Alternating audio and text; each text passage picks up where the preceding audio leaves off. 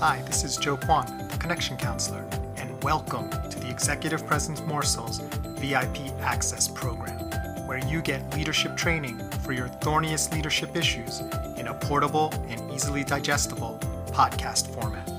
Let's get cooking.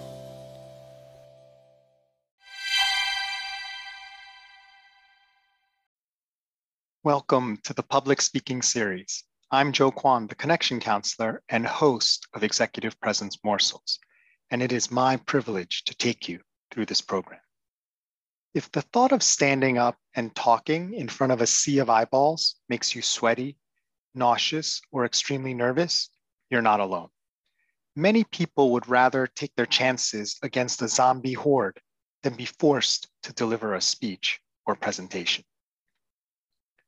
This episode, Overcoming Your Fear of Public Speaking, will teach you how to speak confidently in any situation.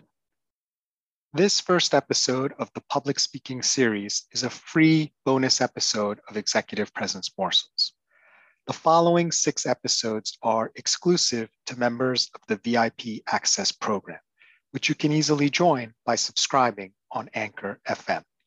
I'll share more details how to do that at the end of this episode. Let's begin with the number one concern when it comes to public speaking: fear. Did you know public speaking is regularly ranked as people's number one fear, followed by death at number 2? Death.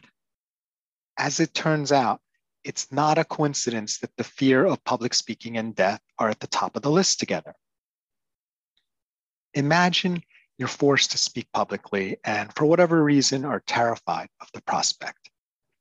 What might that feel like? Maybe you get energized and out of control and shout incoherently whatever comes to mind. Maybe you attempt to run away from the situation using any excuse you can. Or maybe you freeze like a deer in the headlights and treat the audiences to the beautiful sounds of silence. This is classic fight, flight, or freeze. Although you are in no danger of losing your life, your whole being responds as if you were. Your lizard brain, the one orchestrating this response, can't tell the difference between physical and social danger. When the prospect of public speaking comes up, what are the worries and anxieties that run through your mind like a roaring river? Let's name some together. I'll embarrass myself. I'll hurt my reputation. I'll mess this up. I'll forget something important, and so on and so on. Now, take just a moment. You can pause the episode if you want and jot down one or two that actually run through your mind. Great.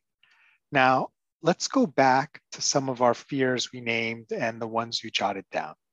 Take a look. What do you notice about who those fears revolve around? That's right. They revolve around how you will look, how you will be seen, how you will be embarrassed or otherwise impacted. So if we look under the hood to see the engine that is powering our fear, it's our thoughts about how we will be perceived by others if we fail. So, what's the easy peasy cure? You may have already figured it out. Here's a hint. It's got nothing to do with picturing the audience naked. I totally get why someone might say that, but frankly, it's never worked for me, and I find it a little bit rude, or might I say crude. Anyway, let's take a moment to think it through. If obsessively thinking about ourselves is the disease, what is the cure? Got it?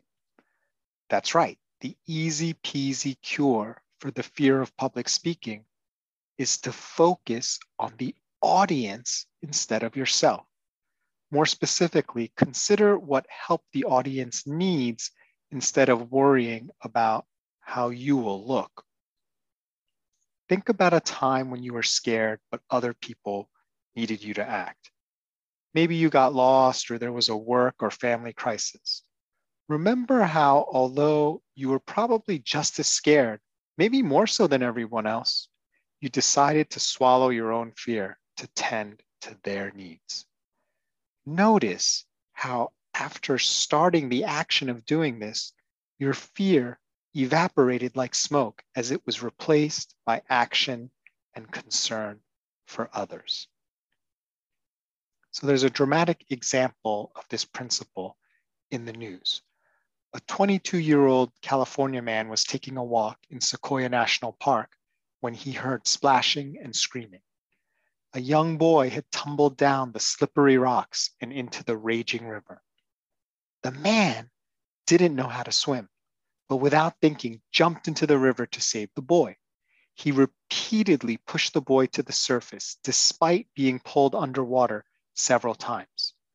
At last, the man threw the boy out of the strong current where the boy's father could grab him. After performing CPR, the boy was resuscitated. However, the heroic man was nowhere to be found.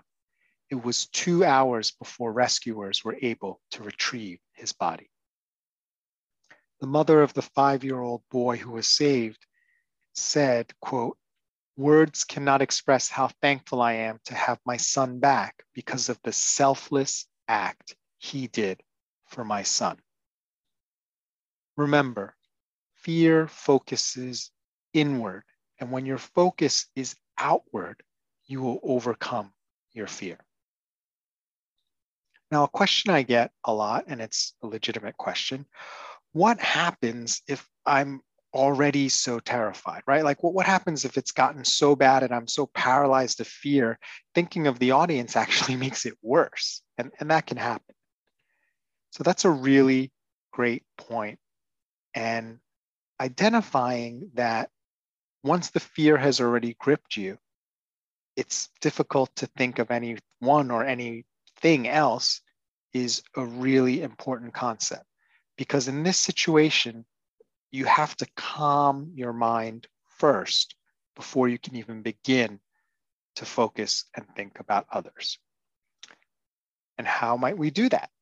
Great question. So you can calm your mind with intentional breathing. So I've gone over this technique before. However, not everyone may have heard previous examples, so I'm going to go over it here again. So the great thing about this is it's simple, it's scientific, and it requires very little training, no special equipment, and can be done by anyone old enough to count. So let's simulate what happens when you are calm in terms of your breathing. So what we're going to do is we're going to breathe in for 2 seconds and then double it and breathe out for 4. So I'm going to say in, 2, and you're going to breathe in, and then I'm going to say out, 2, 3, 4, and we're going to breathe out. So let's try that just for a few moments. Are you ready? Make sure you're comfortable. You can sit or stand. Your eyes can be open or closed. Are you ready? Okay. In, 2, out, 2, 3, 4. Breathe in, 2, breathe out, 2, 3, 4. In, 2, out, 2, 3, 4. Last time. In, 2, out, 2, 3, 4. All right. Notice how you feel. What's happening when you make your exhale longer? It triggers the parasympathetic nervous system and puts you in your rest, digest, or relaxation mode. You are calmer and more relaxed and are free to think of lots of different things. There is a trade-off though. Your mind and body are not in the optimal state to deal with an immediate life and death struggle. When we are fearful, the opposite happens. We make our inhale longer and our exhale shorter, triggering the sympathetic nervous system. And this puts you in the very familiar fight or flight mode.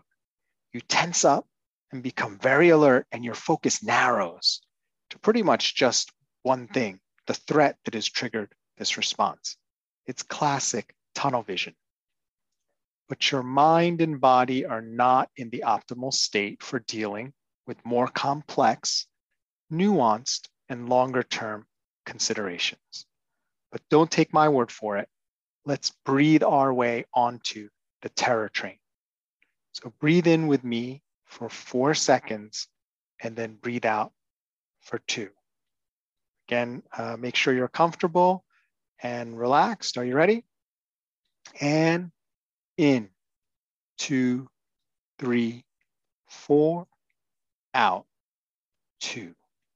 In, 2, 3, 4, out, 2.